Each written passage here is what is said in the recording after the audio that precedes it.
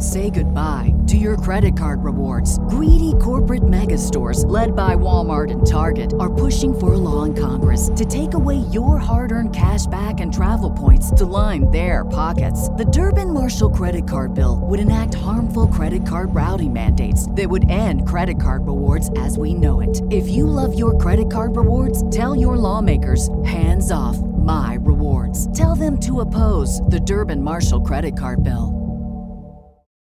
Hi there. I'd love to have my voice used on the air.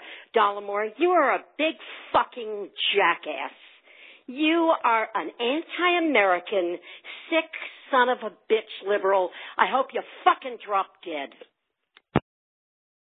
The following broadcast may contain free thinking and open-minded discussion, ideas, skepticism, and adult subject matter. Topics will be discussed using adult language, sometimes gratuitously. Get ready to move the conversation forward. This ain't your granddad's news and comment show. This is I Doubt It with Dollamore.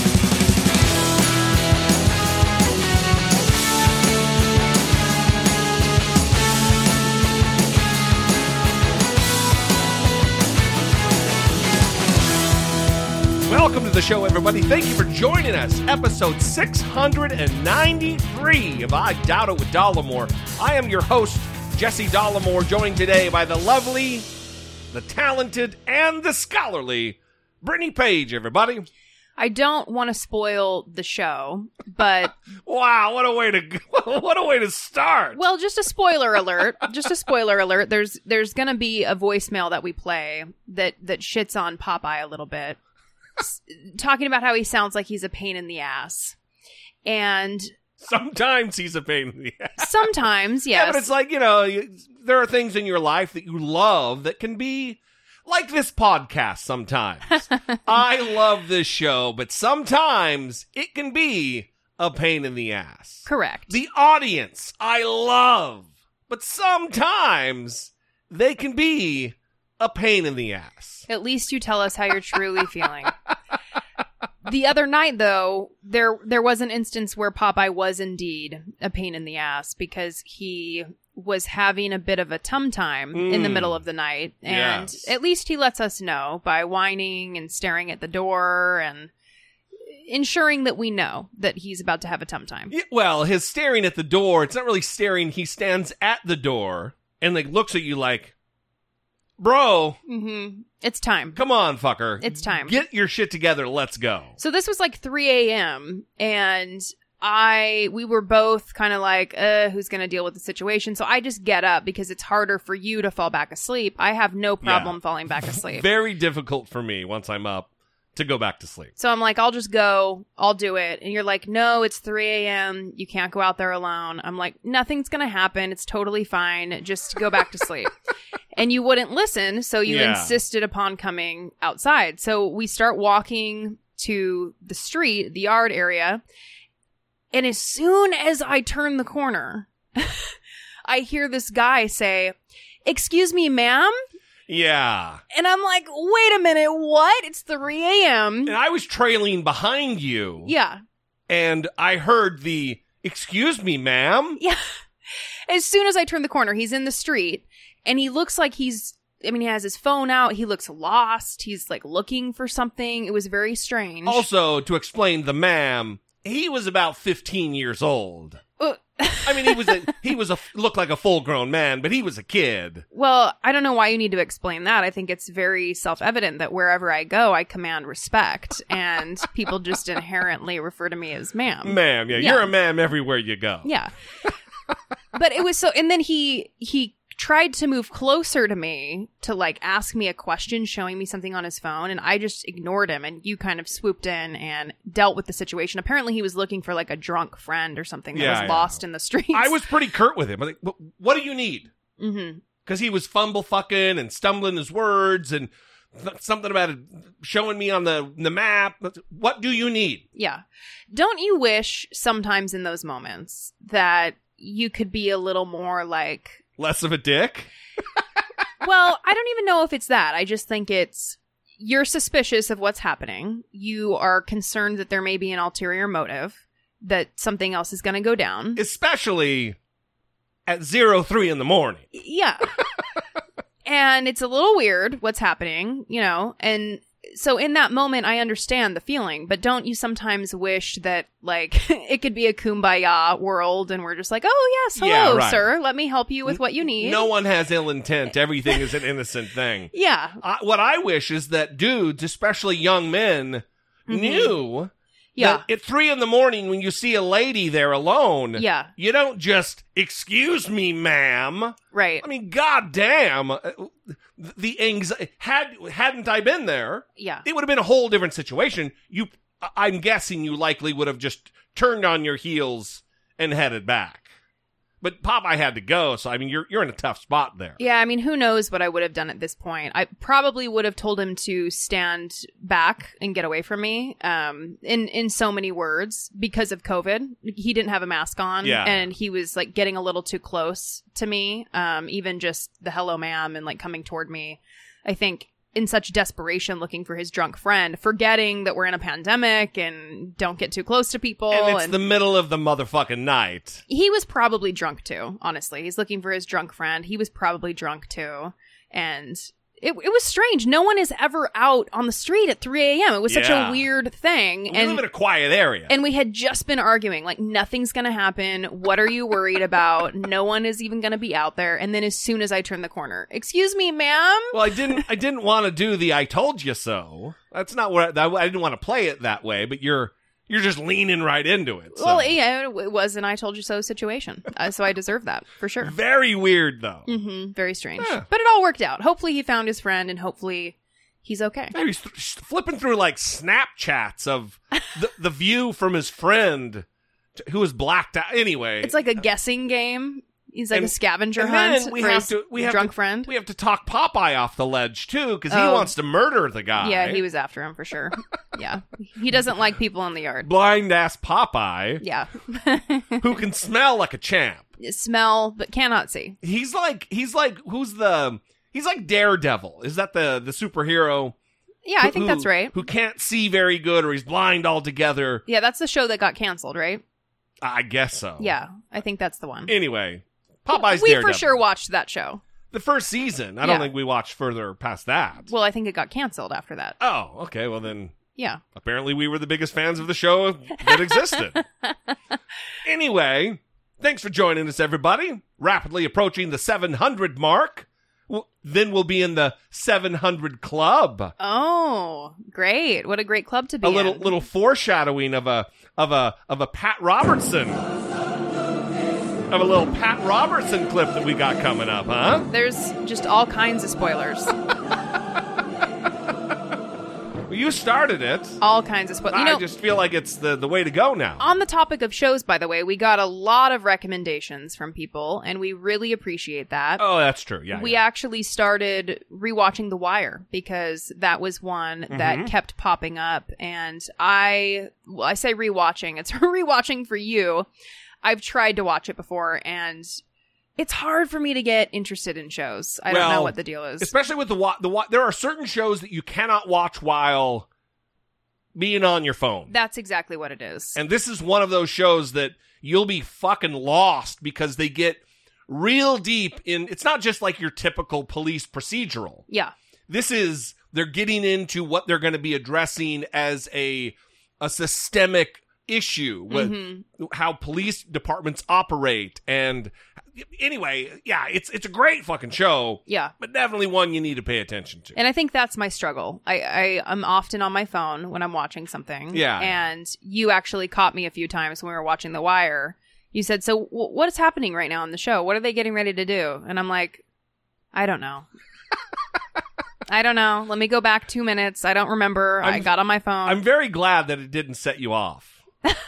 Set me off. Well, I mean, that could be an anger-inducing, because you're getting busted. Yeah. Well, I felt like I was in trouble a little bit, but you know, it has been tough. It's been tough to put the phone down. There's a lot going on. The West Coast is burning down. Yeah, definitely. And Donald Trump is a liar. Obviously, we know that. Wait. What? I know. What the? This just in, folks. Yeah. What? And he's holding rallies, even though everyone is dying in fires, losing their homes. Did you see the video of these lemmings rushing? Yeah. Running maskless. Yeah. In almost a dead sprint to try to get to, it's like the beginning of the fucking Amazing Race or something. Yeah. Never watched that show. I'm just assuming there was a run. Well, it's a show about a race, so you got it. They all just flock in this herd. Yeah. To get in line first to the fucking Donald Trump mask-free rally. Well, and isn't it kind of insulting to them that he's still holding rallies when he knows how serious this is? No, and he knows the risks that are associated with COVID. It's a fake news hoax, Brittany Page. Come on. Yeah. Come on. Yeah. It's a conspiracy theory. Mm-hmm. There is no COVID. It's all a plot to take down the Republican Party. Mm-hmm. I mean, you're saying it as in like a jokey way, but there are people that really believe that. Oh, yeah. And it's actually getting pretty terrifying. We're going to talk about QAnon as well, and these conspiracy theories, alert. they're escalating to the point where it's getting very scary. And it's even apart from the QAnon conspiracy theory and the child trafficking, all that insanity. Yeah. Even the wildfires here that you just briefly mentioned are also now a part of some widespread organized terroristic act on the part of some shadowy cabal. Who fucking knows how these people come to these conclusions? Yeah, it was remarkable to see Tucker Carlson talking about how the left is using the fires as a political prop to ratchet up fear about climate change in order to get elected, when the right is using the fires to ratchet up fear about terrorism, right, in order to get elected. I mean, it's just they're talking as though the left is doing exactly what they're doing, just projecting. It is. There's such a stark contrast right now because the left is desperate to have people listen to the facts, to the science, to the reality of our situation, whether that be police violence, whether that be systemic racism, whether that be climate science. And the right does nothing but fearmonger and prop up conspiracies. I mean, this is where we are now. And then you have the media in the middle, oftentimes acting as though both sides have legitimacy to their points. Right. An equal footing in reality. Mm-hmm. And it's just fucking it's nonsense. Yeah, so if you live in the areas affected by the fires, if you live in an area with poor air quality right now, we are thinking of you, and we are hoping that everyone is safe and that this will be over and remedied soon. Let's move on to some listener communication.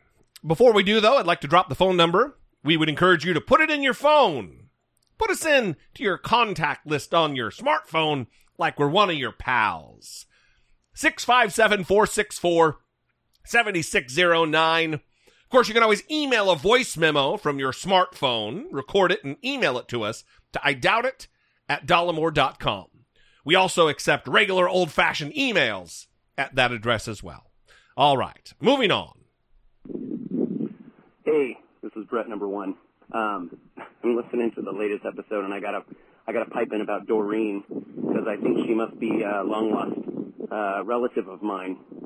Not only was our entire apartment or trailer or shanty of wherever we were living furnished with anything we could find at a dump or in a dumpster, I have an add-on. My siblings used to take me around at midnight when I was, 9 or 10 years old. And I don't know if you remember those Goodwill stands or those Salvation Army stands that they had posted up along roads that people could donate to. They would take me with them and throw me in there with a flashlight and have me just throw them out anything that I thought they might want or would be valuable. And, I actually got a lot of toys out of that deal. So, anyway, that is my contribution to that. Sorry if it sounds windy. What I like about this call is the apology at the end for the terrible quality. Yeah, it was nice. Unbelievably shitty quality from Brett number 1. Almost ready to drop the banhammer on my best friend of 30 years over the shittiness of that call. Oh. Well, Brett number something about Brett that we have been friends for 30 years, like I said. We have very similar backgrounds, having grown up and moving around all over the fucking place with for a long time, a single mom, his mom as well. And I think we probably went to the same number of schools throughout our years, grew up very poor. Mm-hmm. And some of these things are, the call reminded me, by the way, didn't know Brett was calling in, just got a voicemail. It reminded me that there's probably a lot of people out in our audience who also grew up poor, and this is not unique. I mean, this isn't something that we've talked about ad nauseum between the two of us, that we grew up, with dumpster diving family or whatever. Yeah. But it's probably something that's relatively common. Yeah, and I always talk about how I also grew up poor, but I didn't grow up with curb couches and things like that. So I feel like I maybe need to explain myself, but I was the kind of poor where my mom committed bankruptcy fraud, and I actually just Googled the statute of limitations on it because I'm going to talk about it. So, so she purchased things for the home in terms of furniture. Oh, right. I know what you're going to say. Yeah. And then dodged debt collectors for a long period of time, and then filed bankruptcy on all of that. But did it with the malice of forethought that I'm going to buy this shit on a credit card or on a store credit, and then never pay because I'm going to. That was the plan. So that's how we were able to have furniture when I was a kid. And I always talk about this too, that we grew up in a house. I lived in a neighborhood, so there is a certain amount of privilege still attached to that, based on the school that I was allowed to attend and being able to pass really for middle class because of my aunt buying me clothes and my aunt's boyfriend buying me braces and my aunt's boyfriend buying us school supplies. I mean, we really were supported by the community around us. And my mom obviously relied on the church to keep the house because for a long period of time, there was risk of homelessness and we couldn't keep the heat on and the air conditioning. We couldn't pay those kinds of bills, but... Thanks, Mark Traylor. Exactly. Thanks, brother. Yeah. Doing good work there. Host of Christianity Without the Crap, That's yes. right. That really tells you what a decent human being and Christian... I don't know why I want to give air quotes on that because he's not an air quote Christian, but that's what Christ called people to do, is take care of the fucking poor. Yeah. So I don't know why I felt the need to explain all that. It's just it's not my experience with the curb couches. It is different. I think it's a good point because it does it speaks to the nuance of what privilege is. Mm-hmm. That you could just say, well, I was poor too. I didn't have any fucking privilege. But there are shades of privilege. Yeah. That you did grow up in a house that your parents owned, even though it was on the verge of foreclosure all the time. Right. There is privilege in that. There's privilege of being able to pass as middle class, even though you're not. Absolutely. Yeah. And I mean, it got better when we were older because then we were forced to work and help keep the house. So things got better as you got older. But it was certainly difficult, like when my dad went to prison and we were able to get gifts from different charities where they gave me clothes that were sizes 4 times too big, all those things. Yeah, or the shop with a cop or whatever you did. Yeah, shop with a cop, all that stuff. So I did have experiences as a poor kid, but like we're talking about here, it is different than going dumpster diving and having all of your furniture from a curb. Yeah. Yeah. Who knew that Brett number one's call would lead to such an interesting conversation? Thanks, brother. Well, and Doreen from last time. And Doreen. Prompted you to remember your dumpster diving. Yeah, absolutely. Yeah. All right. Moving on.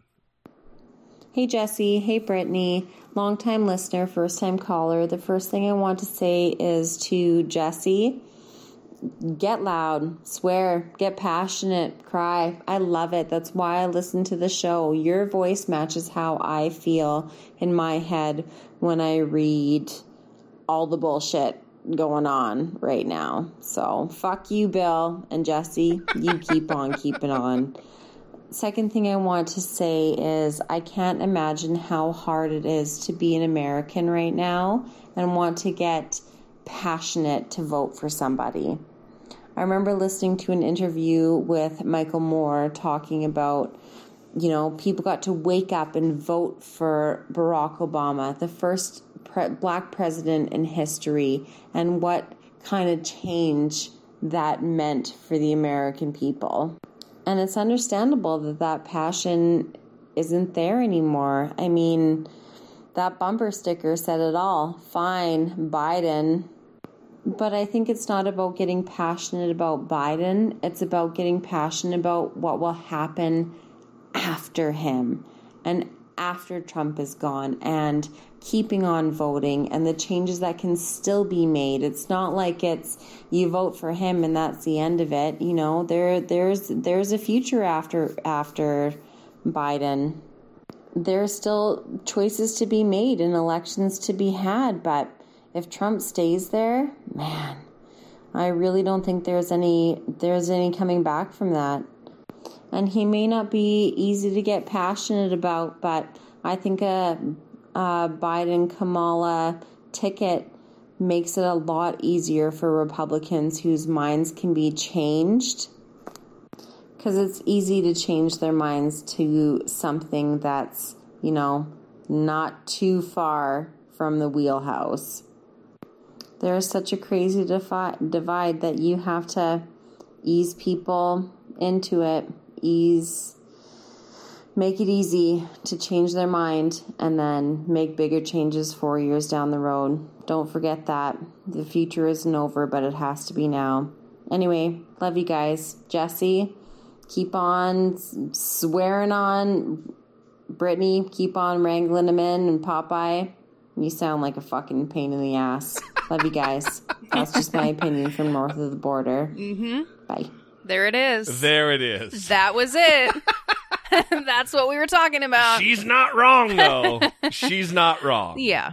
Well, thanks, Chelsea. To your point, I guess there were several points there, but one is, and it's something I didn't get to. Well, no. I don't want to say that. When Barack Obama was elected in 2008, 2008? Yeah, that's right, 2008. 0300. 03? Isn't that what you just said when you did the time? Well, O is a letter, 0 is a number. I'm sorry. I don't know what happened. No, you're talking like you're in the Air Force or the Army. Is that what they do? 0300, 0600. Well, that's what you just said when we were doing... 0300. Oh, well then... Oh, Air Force or the Army, I see. So it's a different Marine type thing. You thought I was in the Army? No, Is that what you thought? This is all another, of a sudden. This is another rivalry situation that we have going on. We do? Is this what we have? Are you trying to flip this around on me somehow? I'm desperately trying to flip it around on you. in 2008, when Barack Obama was elected, I didn't vote for Barack Obama in 2008. I voted for John McCain. And I still, walking around, I was downtown Boise that night, went out for a few glasses of wine, and remember walking around knowing this was a momentous occasion for the United States and having respect for the moment. Because I wasn't a birther when I was a conservative. I wasn't someone who thought he was fucking Al-Qaeda or some bullshit.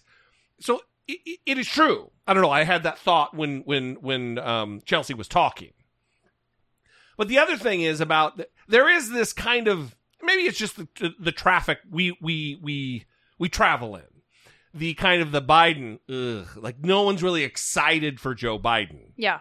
And I do know some types that seem excited about Joe Biden as president. I don't get it because I'm not excited by him. But to leave Donald Trump in office because you're not excited is really to do damage, maybe inexorable damage. Yeah. Irreversible fucking damage to the country, digging a hole that we might not be able to get out of. Yeah. Well, I would also say Chelsea was making the argument that the more moderate Democrats are going to be more appealing to conservatives. And I certainly think that that is true. You have the Lincoln Project campaigning effectively for Joe Biden, and those are Republicans. But don't discount how popular progressive policies actually are with the general public. Right. Well, even with Republicans, when you just strip it down and talk about the issue and not label it or attach it to Democrats. Right. If you say, this is a progressive policy, let's talk about it. How do you feel about it? It's a no-go. Yeah. But if you don't stamp that label on it, then it's going to be more palatable. And follow Data for Progress if you're interested in some of the polling on how Americans actually do support many progressive policies, because I think people think, oh, it's too far left. You're going too far. When really, like you said, the support for the policies, once you take that label off of them, it's quite high. Since this episode is the spoiler episode, I want to say how good it makes me feel that we have people who are not American, like Chelsea, who are Patreon supporters. Absolutely. It makes me a little emotional, because it's like, it doesn't fucking matter. It does in a sideways sense, several steps of removal. It seems good disconnection thing. Your watch? Yes. Several steps of removal, it does, ultimately. The policies affect Canada and other countries. But it makes me feel very good that we have people from around the world who support the show, not only through listening, but also through giving of their money. It's a big deal. It makes me feel very good. So thank you, Chelsea. And, I spoiled it for the Patreon mid-roll. Well, and Canada's really taking care of biz, because as of today, they reported no new deaths from coronavirus for the first time since March. Yeah. So there you go. And here we are, a bordering nation who cannot get its fucking shit together to save our to literally save our lives. At least we feel really calm. That's right. At least we're at peace. At least we weren't panicked by Donald Trump. Thank you, our dear leader, for not panicking us. 200,000 of our neighbors and brothers and sisters and family members have died. But at least I don't feel panicked about it. Yeah. You fucking idiot. All right. Speaking of getting sick.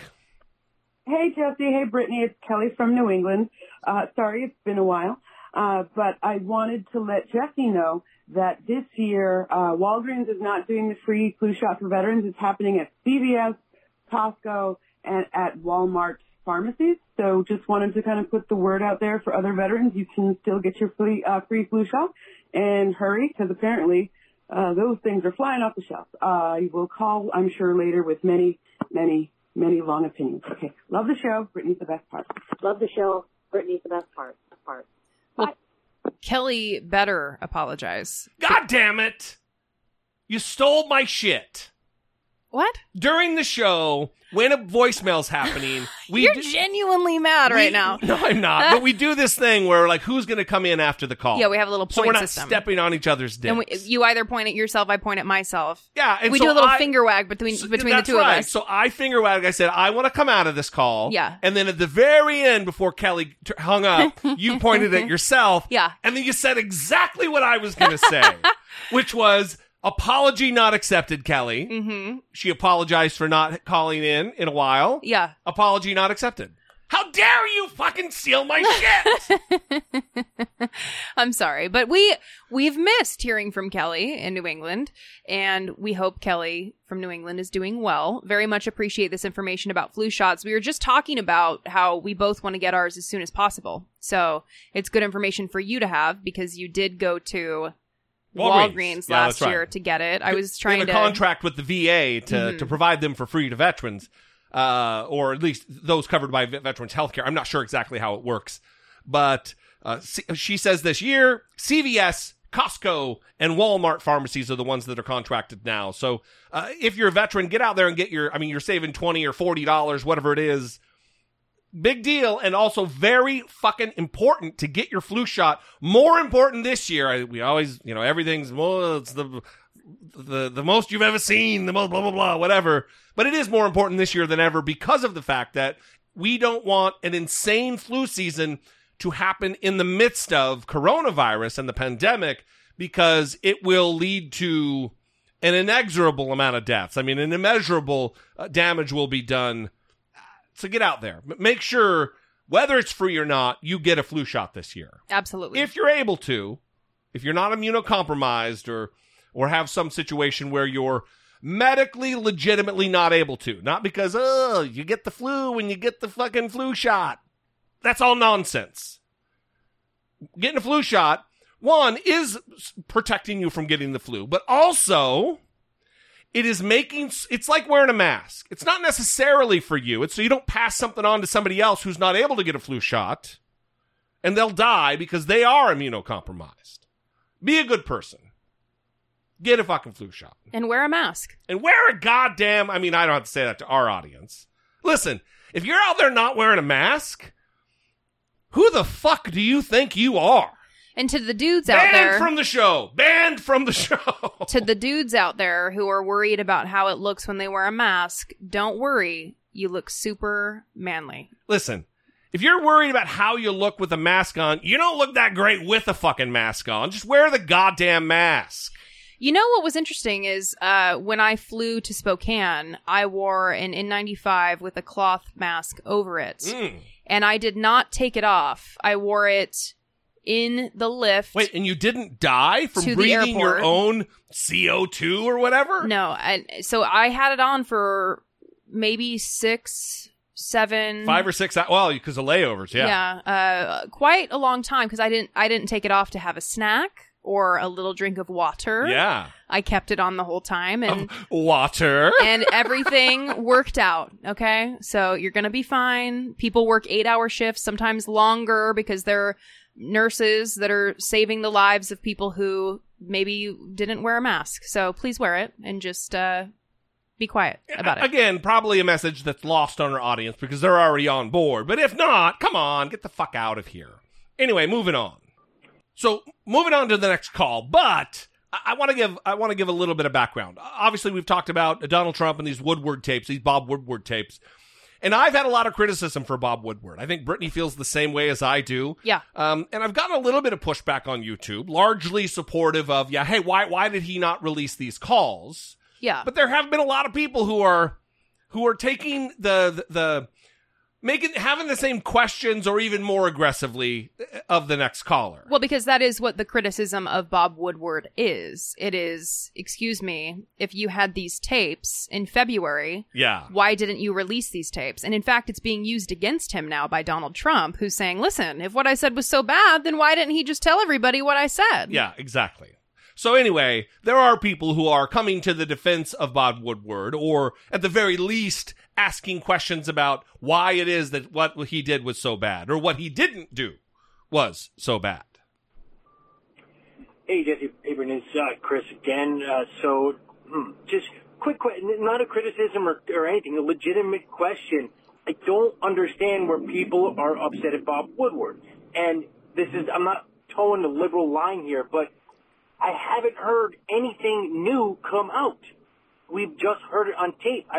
Speaking of the COVID, knowing of the COVID, earlier, I don't have the date, but there was reporting that he got briefed out on January 28th. So I don't understand, and I'm curious, because I could very well be missing something, where this anger is coming out from. I would, to me, where is the anger on the lack of action? Like, again, this is not new. Where's the anger on, the Republican senators or anything else like that not taking action? When are people going to understand that he doesn't give a flying fuck? When I say he, I'm talking about the GOP, headed by the Big Orange, about people or people's lives. I knew what my life was worth when Kemp basically said we opened up the state. Whatever his stock portfolio was at that time was my life value and my son's life value. So, yeah, I honestly, I don't understand. I can loosely see where it's coming from, and I would agree with it if this information wasn't already out there. The Khashoggi, the Kim Jong-un, and all that stuff. Anyway, I just would like to hear some feedback on that. Secondly, I hope that motherfucker, not only hope that motherfucker gets COVID, I hope his anus falls out, gets chewed on by a rat, while he's trying to stuff it back up his hiney hole from the COVID. Fuck them and the fucking GOP and Supreme Court. God damn it. All right, thanks. So, a lot going on there. Yeah. Okay, so here's how I envision the morning is like for Chris when he wakes up every morning. He has a paper in front of him. And there's, at the top it says, the number of people I can be angry with today. And then there's just one bullet. There's only one bullet point, and he can only be angry with one person each day. And then that's it. Okay. He can't be concerned or be angry about multiple things. It's the one thing. With a pitcher of like high test coffee as a chaser.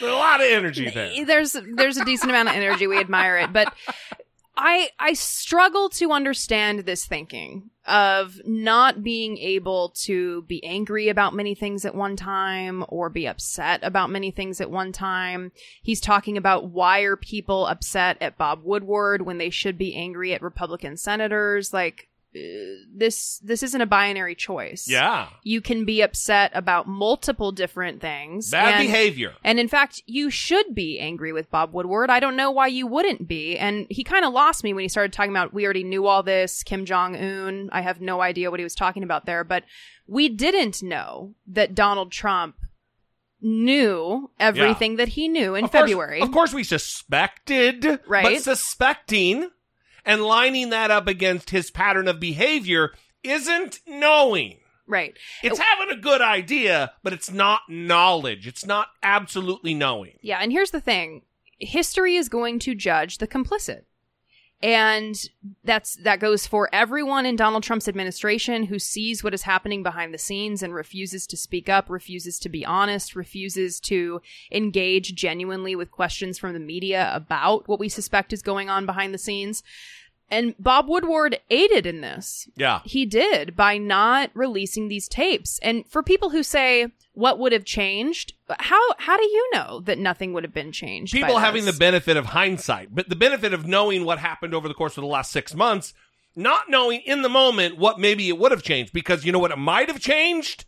People hearing Donald Trump say, oh, it's really serious. Oh my God, kids can get it. Right.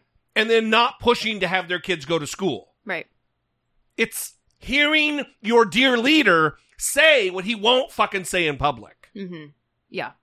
So I think the story surrounding this is more about who continues to behave a certain way around Donald Trump, whether it's because they want more power or they want more money or they want access. Hint, hint, journalism. Yeah, well, access journalism. Absolutely. And it's a problem when we don't call these things out. We can be angry with Donald Trump for lying to the American people, for not acting when he knew that this was serious and more serious than the flu in February. We can be angry with Republican senators, and we can be angry that Bob Woodward sat on this until he was ready to release his book and make money. Multiple things can be true at the same fucking time. Listen, Absolutely. Listen, if Bob Woodward had spoken to, I'm going to create an imaginary scenario kind of surrounding 9/11, let's say. If Bob Woodward had a private recorded conversation with George W. Bush in the aftermath of 9/11, where George Bush not only admitted that he had absolute foreknowledge that 9/11 was going to happen, but there was going to be a series of events that raised the death toll of 9/11. But publicly, George W. Bush was saying something different. People would be fucking outraged. Like, oh, why did you not? You have an obligation as a journalist, as a fucking journalist, to give that information to the public and not hold on to it for almost a year so you could publish your book and have a great book. So why is that any different? When he was talking to Bob Woodward, fewer than 500 Americans had died. Fewer than 500 Americans had died. And now almost 250,000 Americans are dead. And he sat on it because of his book. You have an obligation as a journalist. You have an obligation as an American.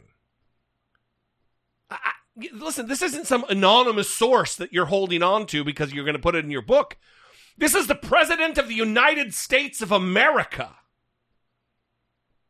lying about something that led to the death of 200,000 people.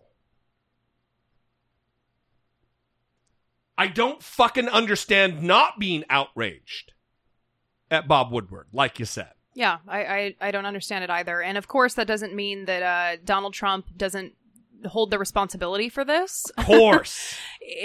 Like you said, multiple things can be true at the same time, and that should really be like the slogan of the show, because I feel like we should change the name of the show. We emphasize that point a lot, and I think it's not popular to say that. It's not popular to talk about that. It's more popular to be radical and not look for nuance, but we're lost without that. So we really need to get that figured out. Listen, even in my YouTube comments, I got a lot of this. Well, no, we should be angry at Trump.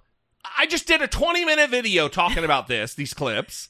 Did you not hear me be angry at fucking Donald Trump? Did you not hear me spewing fucking outrage at Donald Trump? And I spent like a minute and a half talking about Bob Woodward, and it's, what do you mean, Bob Woodward? It's Trump! It's only Trump! Only Trump!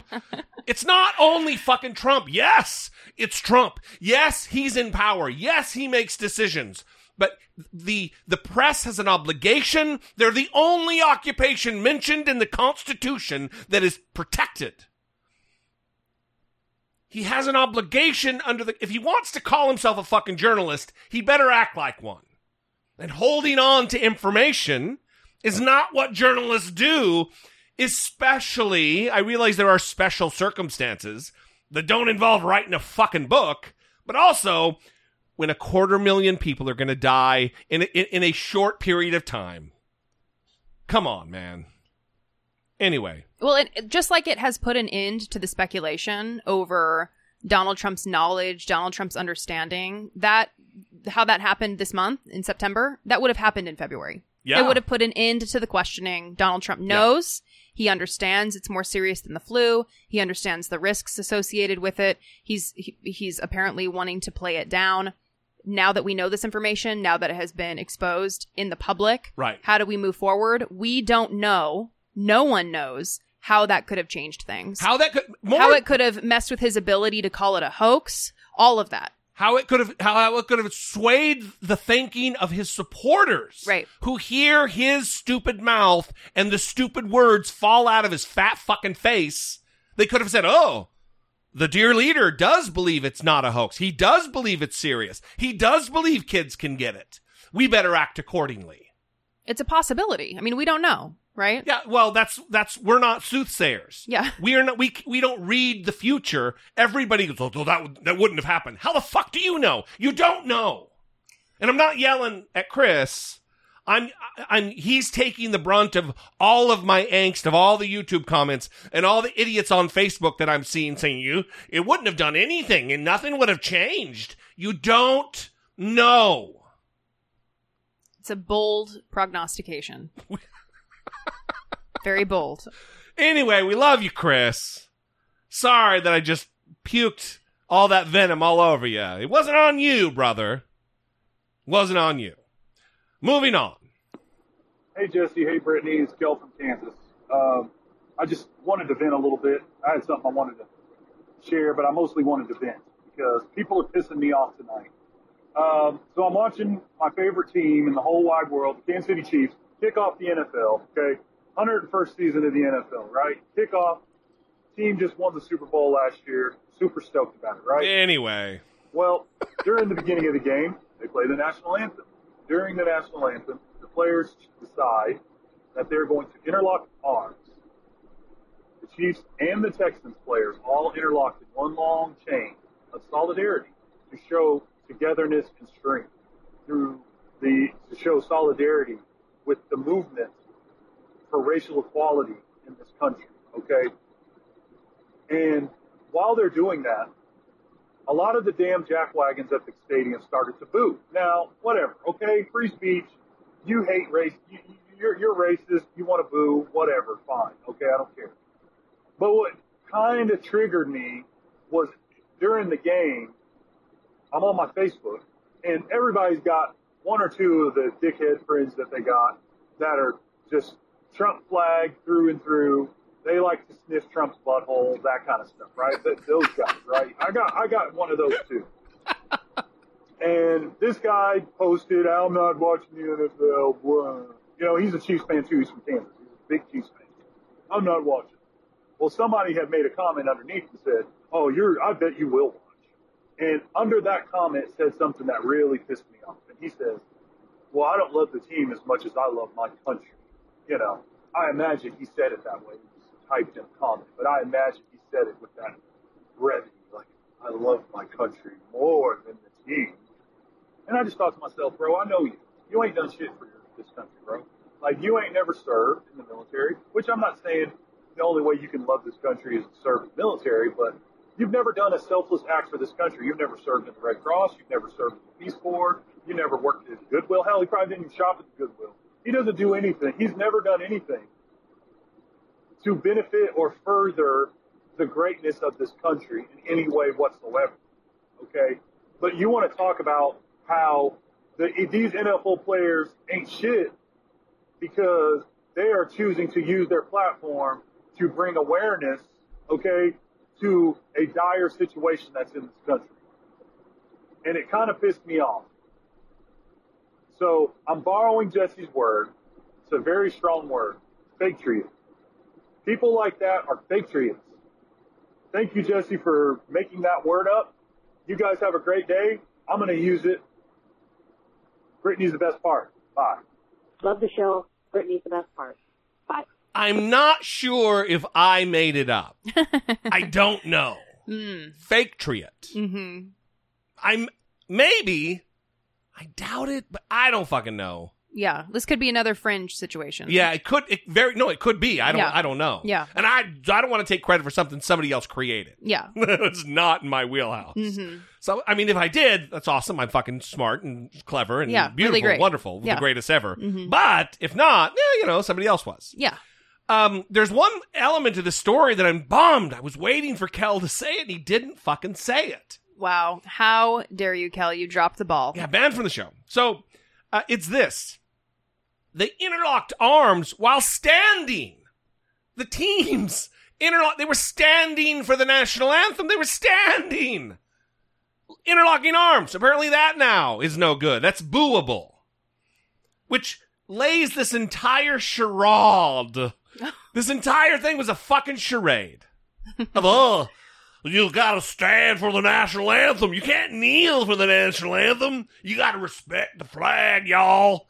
But when they do stand and all they do is lock arms, we gotta boo that shit too. Because it wasn't about that. Yeah.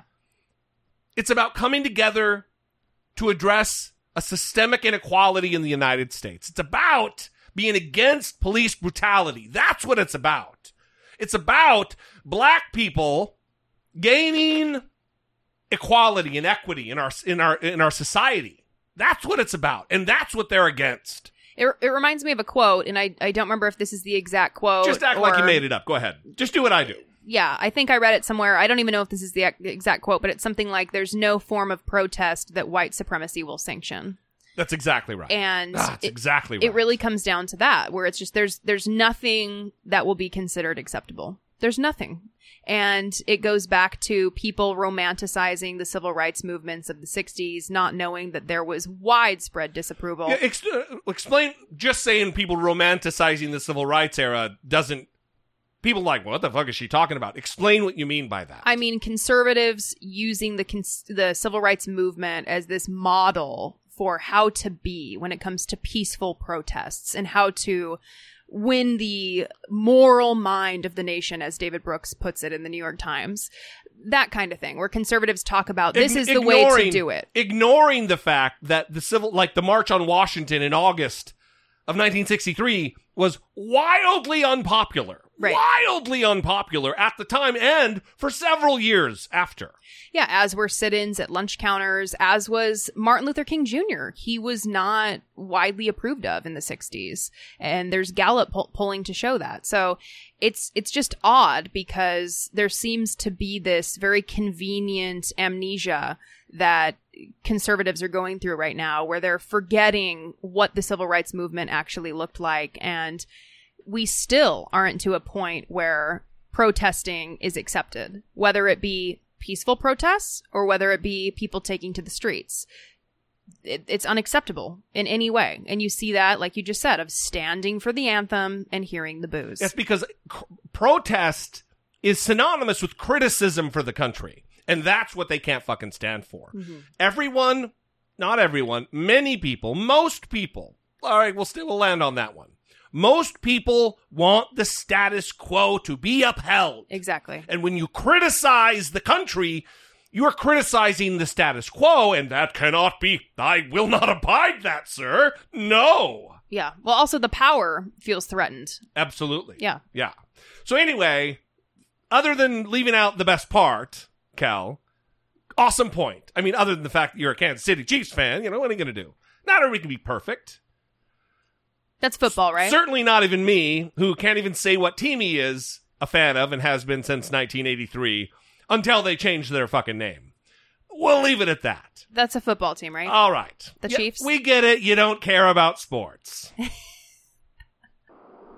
Brittany. Hey, Jesse. This is Mr. Rock, calm from Germany. I just wanted to chime in about the news I just found out. Since I'm a few hours ahead of you guys, but then when news is happening in the States, I'm either at work or asleep or just getting home. Anyways, about the Nevada thing, I have to be a Nevada resident out here. And a little bit before fucking Trump's stupid ass decided to, hey, this is cheating if you vote by mail and all this shit, I was already planning on voting by mail. Again. Since I've been out here for a while. Anyways, it's really pissing me off what my state legislature is doing, and I believe also Oregon, if I remember correctly, from a quick news feed I heard before I went to bed the other night, and it's just still boiling me up. I even ran into another Nevadan today and an Oregonian, whatever, Oregon person today at work, and it was like, what the fuck is going on with our states? Like, they realize there's a decent number of people from all 50 states that are overseas that are completely eligible to vote, and we can't show up to vote because we live out here or stationed out here or whatever situation. I'm not just traveling the world on my own goddamn dime. I ain't rich. Anyways, I want to give you guys a piece on that. And Jesse, since you were a Marine at one point, I heard from somebody once or twice. What is your take on that? The fact that they're basically alienating all service members that have to be overseas, whether it's a combat deployment, they're stationed in Europe, they're on whatever in Africa or in the Middle East or Japan, the Pacific Rim. What is your take on that as well? Brittany, your opinion is also validated as someone that is adjacent to this, even though you may not have been with Jesse when he was in the service. Shoot me your 2 cents. This is Mr. Rock from Germany. You guys are both the best part, and record some of those farts for Popeyes. I want to hear that shit. Record farts? That would take a lot of effort. That is a very specific fetish, Mr. Rock. I don't think we'll be doing that. We're going to have to leave a microphone right by his butthole for a long time. Well, probably not too long. Right. They happen pretty frequently. Yeah. Listen, I didn't get the exact gist of what the problem was here. Let me say this. When I was, my last duty station in the Marine Corps was at a headquarters unit because I had dislocated my hip and my knee in a motorcycle accident and a training accident on a reconnaissance motorcycle. Anyway, it's a whole fucking scene going on. But I was kind of having an office job for the last year and a half or so. And I was the voting officer for our company, H&S Company, 2nd Marine Division. And why are you giving me the smirky look? It's just very meaningful to people who are don't not fucking know in the yet. military. Right. Yeah. So anyway, makes a lot of sense. There should be a very robust get out the vote effort in your unit. In the military. There just should. You should have a voting officer either at the battalion level or the company level. And I'm using Marine Corps. I don't know how the fucking Army works or the Air Force works or whatever, lesser service you're in. Wow. Are you saying that should be the case because that is the way that it is? Yeah, there should be someone who is a point of contact. I see. Who handles getting those materials out, maybe not actively going out in the barracks or wherever and saying, hey, listen, here's your ballot, but should be someone you can go to get your ballot, who can organize by state and make certain that you're able to vote. Taking that further, stateside, there's a lot of deference given to out-of-country ballots, especially coming from an APO, which are usually military bases, American Post Office. But, like in Germany, he's in Germany. Yeah. So you should not be your vote should not be curtailed. You should not be discouraged. It shouldn't be. Now, maybe coming from Donald Trump, yeah. Although Donald Trump would think, just like most Republicans do, that your military vote is a guaranteed Republican vote. Or maybe they're starting to fear that. Who fucking knows? Yeah. But go find out who your voting officer is. Your voting contact within the. I mean, I was enlisted. I wasn't an officer. That was just the title of the person. Yeah. I don't know. But listen, I feel for you. Mm-hmm. It's and it is Oregonian. Even though it's Oregon. It's not Oregon. Mm-hmm. Fucking Mr. Rock. Can you hear this when I'm clicking my? I can. Yeah. When I'm clicking my fingernail probably, on the pen. Yeah. Probably not. I'll stop do that. doing that. Yeah. Then. Anyway, thanks for the call, everybody. We appreciate it very much. Whole bunch of listener communication this episode that is beautiful. Who knew it would take us this deep into the episode? Mm-hmm. You know, it's we got a lot to get to. Well, let's also say that we've agreed on a new schedule for recording. We agreed on a schedule we're really going to try to stick to. Yeah. Let's say that. Yeah, because things have been crazy, obviously, with the hell hole that is the year 2020 and everything that's been going on. And you have a full-time job. Yeah, I have a full-time job, and yes. So we have agreed that we are going to do our best to adhere to recording Sunday night and Wednesday night. Yeah, but which is, by the way, coincidentally, it's what the predetermined schedule used to be back in the old days when we were a tried and true Monday release and Thursday release. Yeah. We used to record on Sunday and record on Wednesday. Yeah, so we're going to get back to that, and we actually have an interview scheduled for this week as well that we're really excited about. It's a big get. Yeah. Very excited. Yeah, so look for that this upcoming week. Support for I Doubt It with Dollamore comes from generous, engaged, intelligent, and good-looking listeners like you by way of Patreon. Your support on Patreon for as little as $1 a month helps keep the show going and move the conversation forward one podcast at a time. If you would like to join the ever-growing family of supporters, please visit patreon.com/I Doubt It with Dollamore. So these 3 names that I'm going to read are all Patreon supporters who not only upped their pledges, but they also more than doubled the pledge. Yes! Okay, here we go. Oh, I mean doubled, and in some cases more than doubled. Okay, here we go. All right. Chelsea from Canada. Doubled the pledge. Stephen G. More than doubled. And Laura C. More than doubled. Oh! Beautiful. Thank you so much. We very much appreciate it. We appreciate everyone who supports us, whether it's on Patreon, giving us PayPal donations, which we actually have a message to read because we got a PayPal donation with a message. Ah. And this is actually from Sam in Spokane. If my football pool has to be canceled, I should put that money to good use. There are hundreds of worthy causes, all of them important, but there is also great value in the work you do. Any step we can take to change the presidential leadership in this country, even if our guy isn't the ideal choice, will pay dividends for generations. You may read this on air if you choose. I give my blessing in the hopes that it could inspire others to help the show. Sam in Spokane. We love Sam. Blessings. Sam has given his blessing. Yes. Sam has been a long-time supporter and listener of the show, and we very much love and appreciate him, and thank you for this very kind message. If you can't give to us on Patreon and PayPal, don't feel guilty. It's really tough times right now. There are so many people who are suffering, and we don't want anyone to ever feel guilty because they can't support us in that way. If you listen to the show and you engage with us and you send us a voice memo, you send us a voicemail, that means everything to us, and that is a form of support. Reviewing the show on iTunes without using profanity, that is a form of support. And like we said, just listening to the show, engaging with us on Twitter, engaging with the Facebook page, all of that is support, and we appreciate everyone in the audience who gives us that support and has stuck by us even in these very difficult times this year. Yeah, you know, if people were to share the posts from the Facebook page to their Facebook page of the episodes, if there's an episode that resonates with you, I almost said resounds with you, that resonates with you particularly well, or you enjoyed it particularly well, go to the Facebook page, because it will be posted on the Facebook page, and share it. Maybe one of your friends who's like-minded might tune in. Maybe somebody who's not like-minded will tune in, and we have an opportunity to change some hearts and minds. Less likely, but, still it's a promotion. Mm-hmm. It's good. We appreciate you guys so much. Thank you for all of your support. It is a beautiful thing that we do not take for granted. All right. Moving on.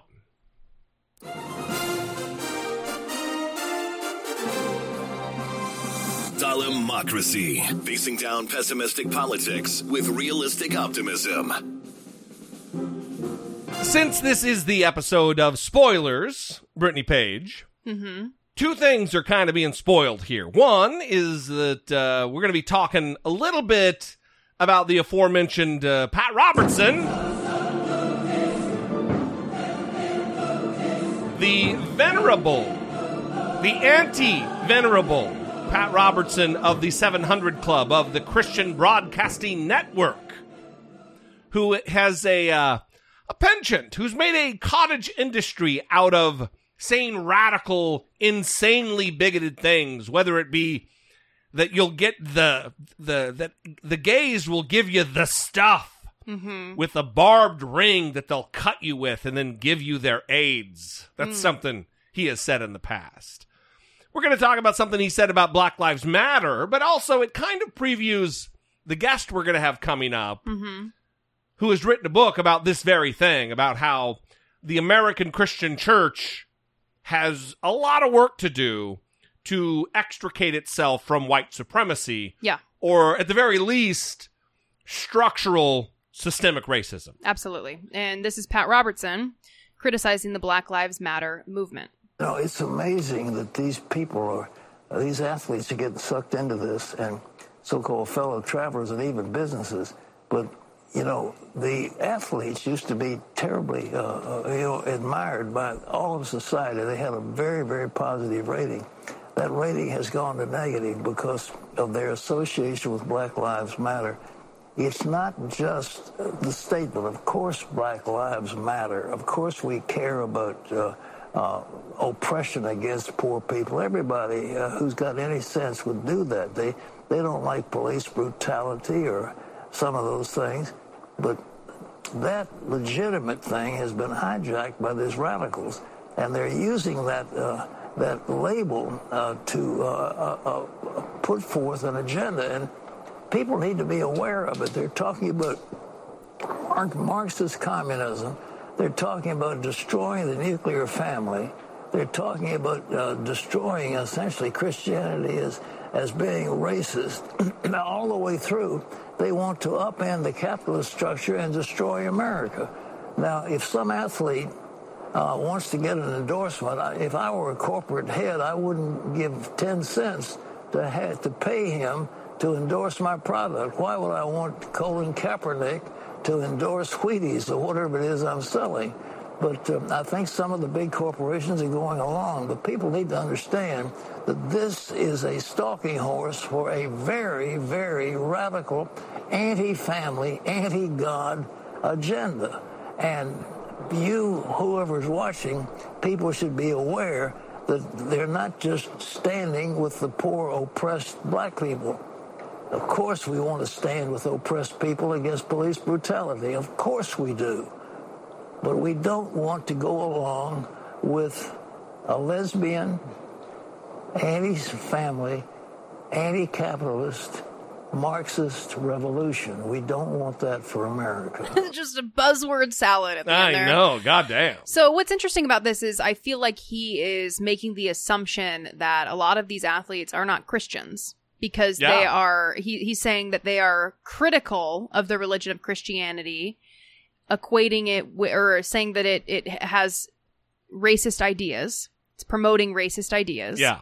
But I think a lot of these athletes are actually, if you were to survey them, Christians. Yeah. Well, it's blending these athletes who lock arms standing up for the pledge. Mm-hmm. He's blending that with Black Lives Matter. Yeah.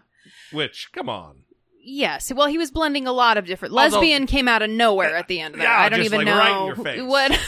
What is happening? Wheaties came up. Does anyone eat Wheaties anymore? That's awesome that you say that, because it really is pointing to how in the past this guy's a fucking dinosaur, and he's remembering when if you made it on a box of Wheaties, you had made it as an athlete. That was like the pinnacle. Oh, they were on a box of Wheaties. Come on, dude. He's seriously, 90. Is Wheaties still a fucking... Oh, you can hear it in his voice. He's spit everywhere and he's like just skin stretched over a fucking skeleton. My God. By the way, how many times... Of course we're against police brutality. Of course we're against poverty. Of course we're against oppression. It's not of course, guy. It's really not. How do you fucking show that you're against it? Yeah. Guy who's worth $1/10 billion? $100 million? Disciple of Christ on earth? Whining that it's anti-gun? Because, back in the day, Jesus was all about making sure the sword lobby was fucking covered. They're trying to take our swords away. Jesus had no fucking care about weapons. When the Roman soldier's ear got chopped off, when they tried to take Jesus, what did he do? According to the Bible, he picked it up and magically made it go back on his head. He didn't say, that's what you get because of the sword, y'all. Yeehaw! Fucking sword. Get in the knee. Get him down. Now, Jesse,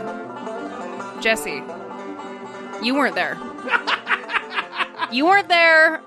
You don't know. That's right. I have no idea. You don't know. Actually, it's very likely that Jesus was all about the sword. That's one interpretation of the Bible. Let me tell you about another one, okay? It is just fucking nonsense, and this is the blending of American politics and global Christianity. It's no longer Christianity for the world. This is an American version, a white nationalist version of Christianity that stands in place to oppress black and brown and poor people in America. Mm-hmm. Well, it's Christian nationalism, yes, is what it is, for absolutely. sure. And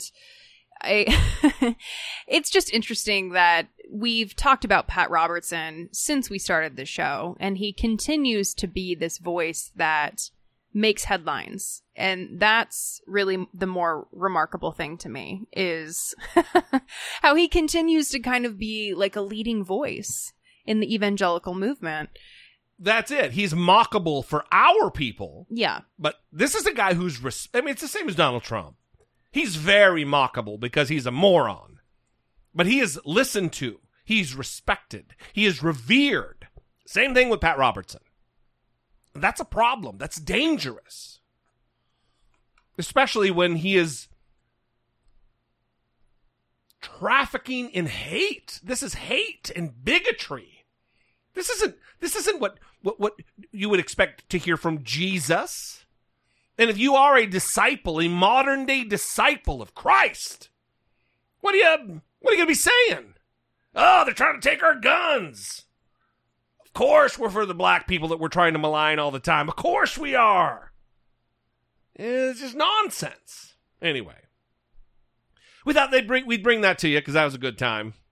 Fucking Pat Robertson. Because listen, he's 90. That guy's on his last fucking legs. His birthday's in March. Yeah, that guy's... I mean, listen, we want to get as many Pat Robertson clips in as we can because we're going to have to retire the Carmina Burana. I mean, we'll have to attach it to somebody else. I think we've used it for somebody else before. I don't know. Well, I think we're trying to transition out of having it be only for... Because the name of the clip is Evil Pat Robertson, Carmina Burana.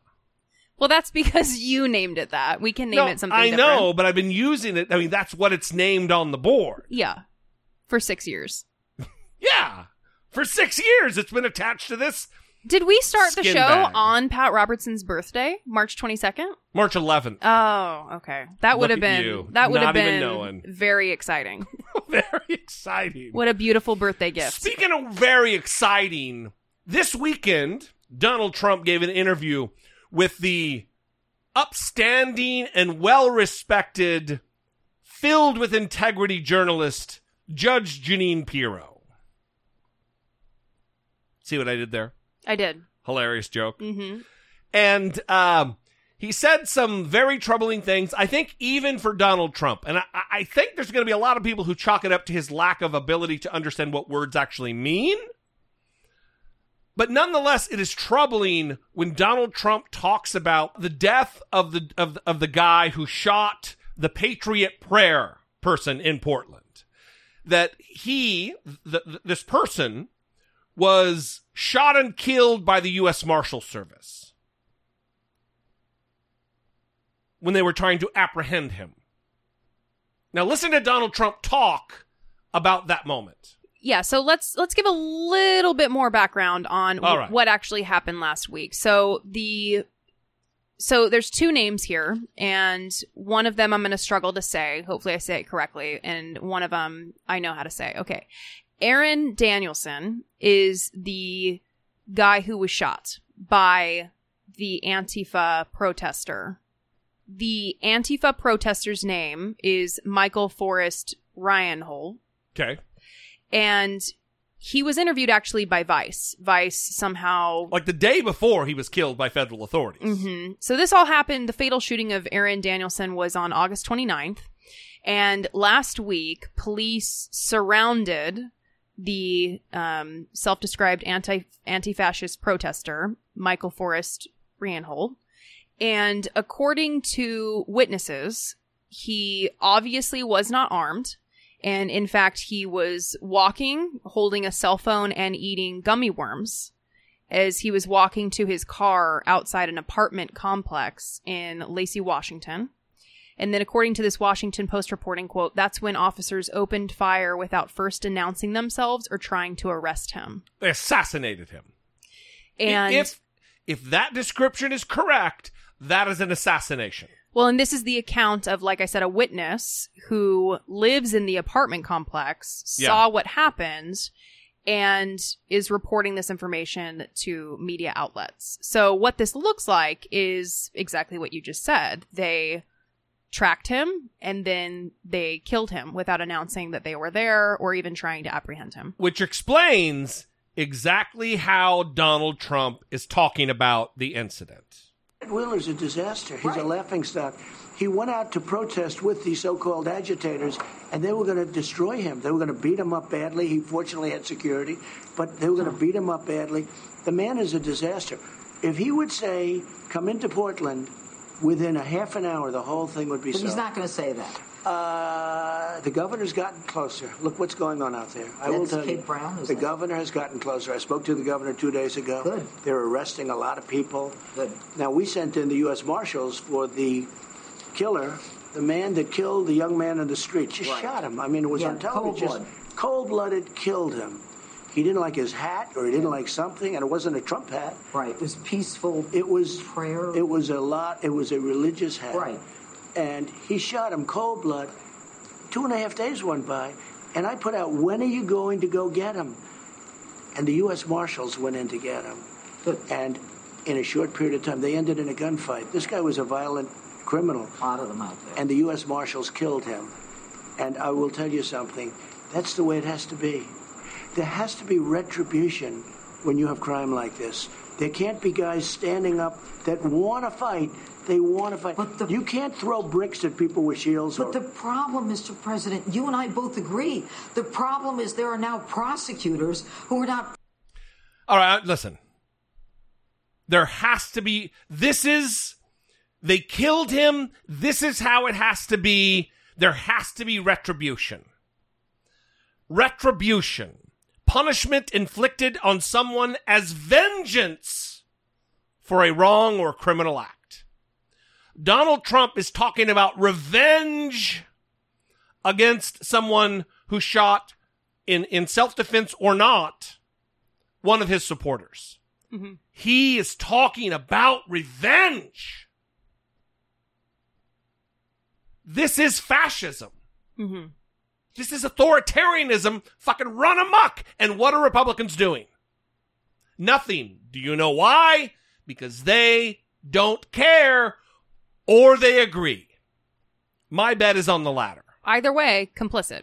Absolutely. And I just want to say, for the record, in the interview with Vice News, the Antifa protester said that he did shoot in self-defense. He said that he believed Danielson was a member of the far-right group Patriot Prayer and that he was threatening him and a friend, and so the act was in self-defense, which you'd think that conservative Republicans would be in support of.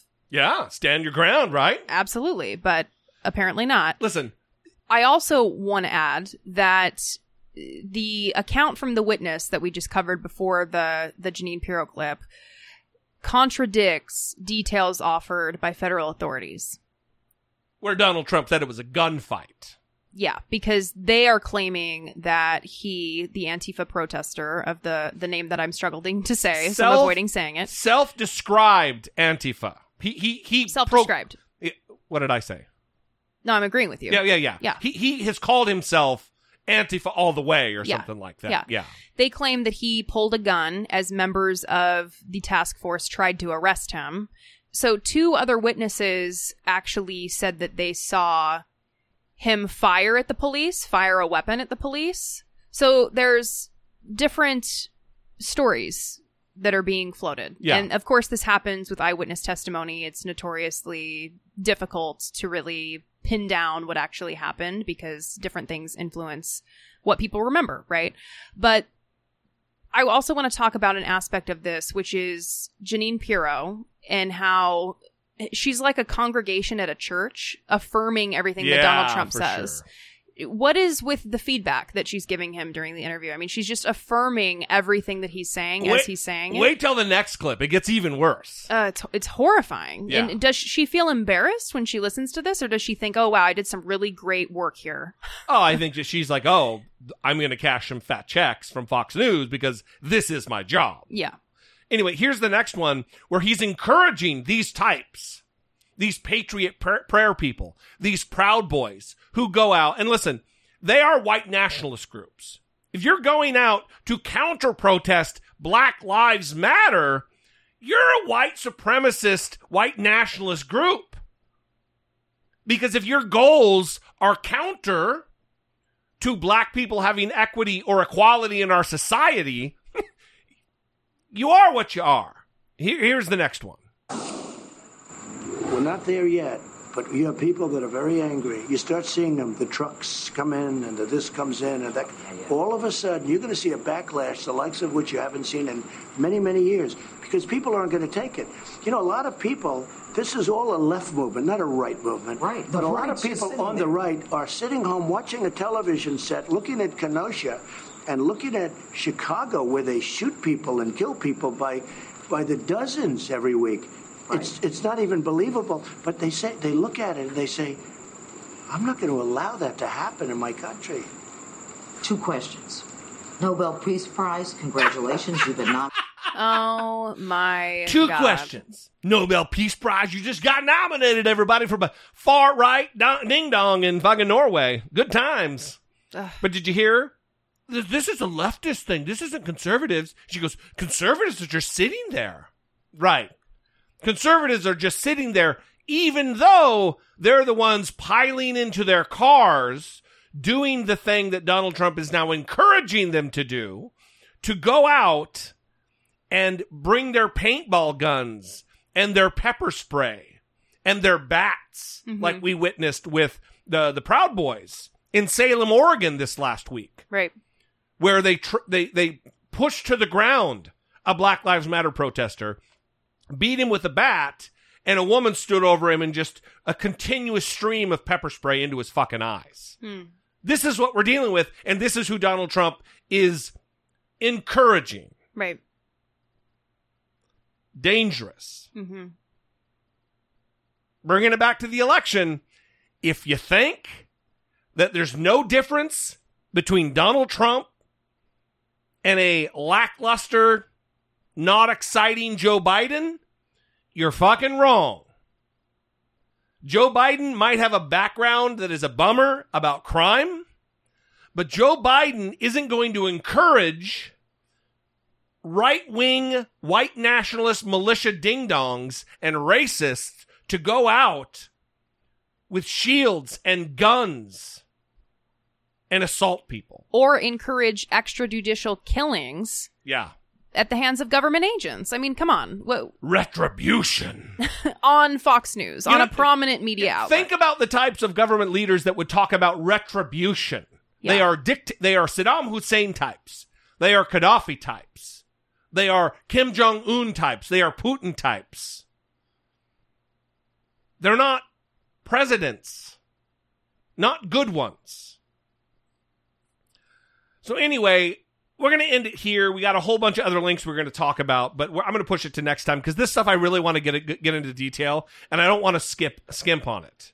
Talking about the conspiracies and insane quotes from these women who believe in QAnon bullshit, and that if Joe Biden gets into office, she's going to lock herself in her garage and turn on her car with her kids and kill everybody in the car. Time Magazine article. We're going to talk about this next time. But we're going to end it on Donald Trump's last classic Donald Trump. We know over the course of the last 4 years, almost 4 years, that Donald Trump is the greatest projection artist of all time. Unlike you've ever seen. What's he say? Nonsense like that. Yeah, the greatest of all time. The likes of which you've never seen. The likes of which you've never seen. You're asking me to recall something that Donald Trump says as though I'm committing these things to memory. Oh, you do, Brittany Page, you do. I try to forget every day. So, anyway, here he is talking about the possibility of Joe Biden, being on drugs. There's probably, possibly drugs involved. That's what I hear. I mean, there's possibly drugs. I don't know how you can go from being so bad where you can't even get out a sentence. I mean, you saw some of those debates with the large number of people on the stage. He was... I mean, I used to say, how is it possible that he can even go forward? So there's long been rumors that Donald Trump is addicted to or abuses Adderall. And these rumors, I don't know where they came from, but they exist on the internet. You find them on Twitter. You can find them wherever Donald Trump is the subject of a conversation. I think they might be like Tom Arnold related. Like there's somebody who's had some dealing with him professionally that has made the claim. Did Tom Arnold release those tapes yet? Yeah, exactly. So I don't know, but there has been someone who has had some proximity to Donald Trump who has said it. Yeah, well, but they're out there, those rumors. Hopefully it's someone with more credibility. That's exactly right. So I have never believed those because I tend not to believe things without evidence. At least I try my best. I'm not always perfect on that, but that's what I try to do. We should all strive to do that. Yeah, and so I have largely dismissed them. And this is the first time that I really took a beat and thought to myself, I wonder if there's something to that. Now, don't misconstrue that as I now believe that to you be the fully case, endorse the idea, right? It gave me pause because this is very typical of Donald Trump. And what I mean by that is his behavior he exhibits a pattern of accusing people of the things that he is doing himself. Yes. And that's what happened here. He's accusing Joe Biden of using performance-enhancing drugs of some sort in order to be a functioning person. And why would he say that? Why would he say that? Where would that come from? Diverting attention from his own behavior, which is is a pattern for Donald Trump. So it makes me question it. I'm not saying that I believe it. I'm not saying that it is the case. What I'm saying is interesting. Interesting, Donald Trump.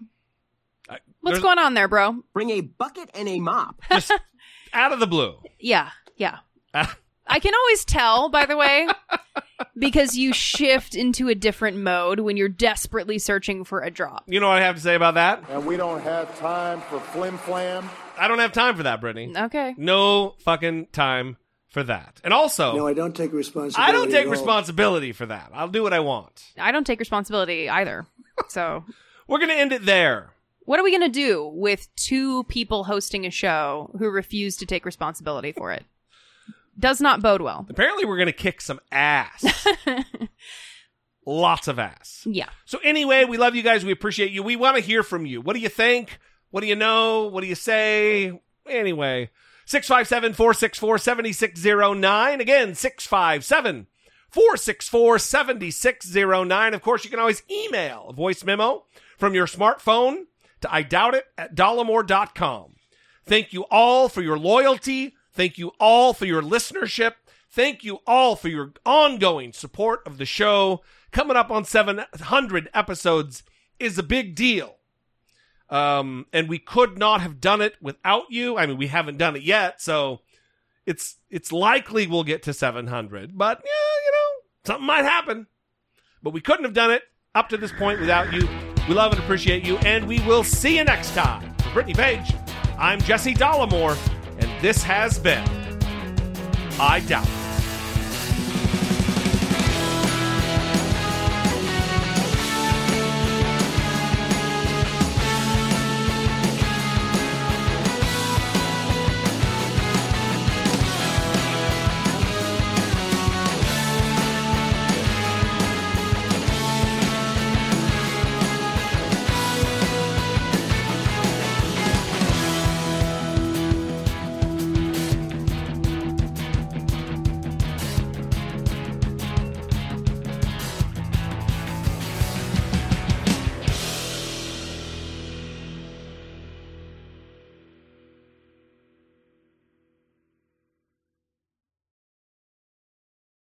Say goodbye to your credit card rewards. Greedy corporate mega stores, led by Walmart and Target, are pushing for a law in Congress to take away your hard-earned cash back and travel points to line their pockets. The Durbin-Marshall credit card bill would enact harmful credit card routing mandates that would end credit card rewards as we know it. If you love your credit card rewards, tell your lawmakers, hands off my rewards. Tell them to oppose the Durbin-Marshall credit card bill.